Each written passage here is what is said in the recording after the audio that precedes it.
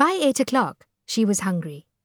Standing outside the closed kitchen door, listening to the sizzle and clang, she debated whether to go in and help Ma or slip quietly back upstairs. "Come, Minnie," her father called from the sitting room. He said Minnie was her nickname, but in fact, no one else ever called her that.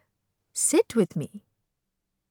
Baba didn't look up from his journal when Yasmin sat on the sofa. "Your mother is late with the food today, because she has spent at least 10 hours preparing shukto, aloo dom, dal pakori, kachori, and what have you. Every snack you can name, she has prepared. I told her 50 times, we are attending a dinner, not setting up a street food stall. But does she take heed? This is what I have to put up with all these years. The woman is stubborn as a mule." He sighed and turned the page. "Maybe we could just take a bit of each," said Yasmin. But she knew there was no hope. They'd be dragging carrier bags stuffed with Tupperware boxes and metal tins, not presenting an elegant sampling plate of exotic delicacies. Harriet, of course, would be gracious enough to hide her amusement. "I haven't heard this term before. Ghost surgeries?" Baba turned to Yasmin to see what she made of it. "There's a whole article here about the number of American doctors getting sued for this. Would you like to know my opinion?" She said that she would.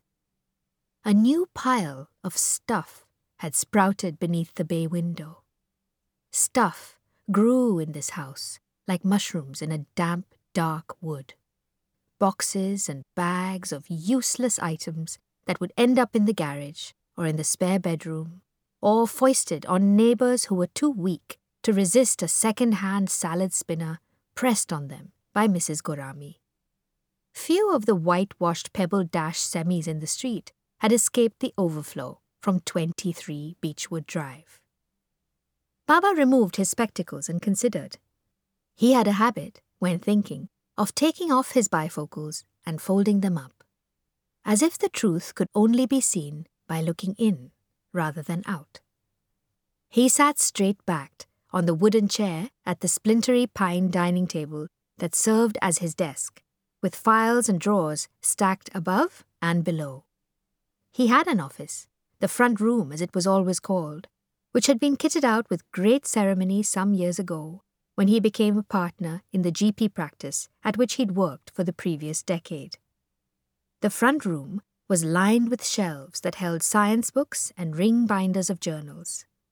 In the center sat a large mahogany desk with leather and brass trimmings and a forbidding black padded swivel chair. When Baba had an announcement to make, or when he delivered one of his lectures to Arif about his lack of direction, his failure to grow up and take responsibility for his future, these interventions were staged in the front room. Otherwise, he preferred to sit in the living room and read at the table, and if he wished to watch the television, he merely turned his chair around rather than submit to the comfort of the sofa or reclining armchair. "It is a matter of consent, Minnie," he said, having concluded his deliberations. "The patient must not only sign the form, but his consent must be informed consent. If he does not know who will carry out the procedure, then he is not truly informed." "Yes, Baba." Yasmin knew he was looking for more from her. How could he fulfill the role of teacher if she did not adopt the position of student? But she was mightily distracted. Her stomach broiled with a mixture of hunger and anxiety. For weeks, she had been holding at bay, only just, her fears about her parents meeting Harriet. The engulfing pressures of work had helped, as had to an extent Joe's easy assurances. Harriet would not only be on best behavior, she would be delighted and charmed. "She loves you, of course," he said, "but she's a bit disappointed you're not more Indian. Your parents are authentic enough to give her an orgasm."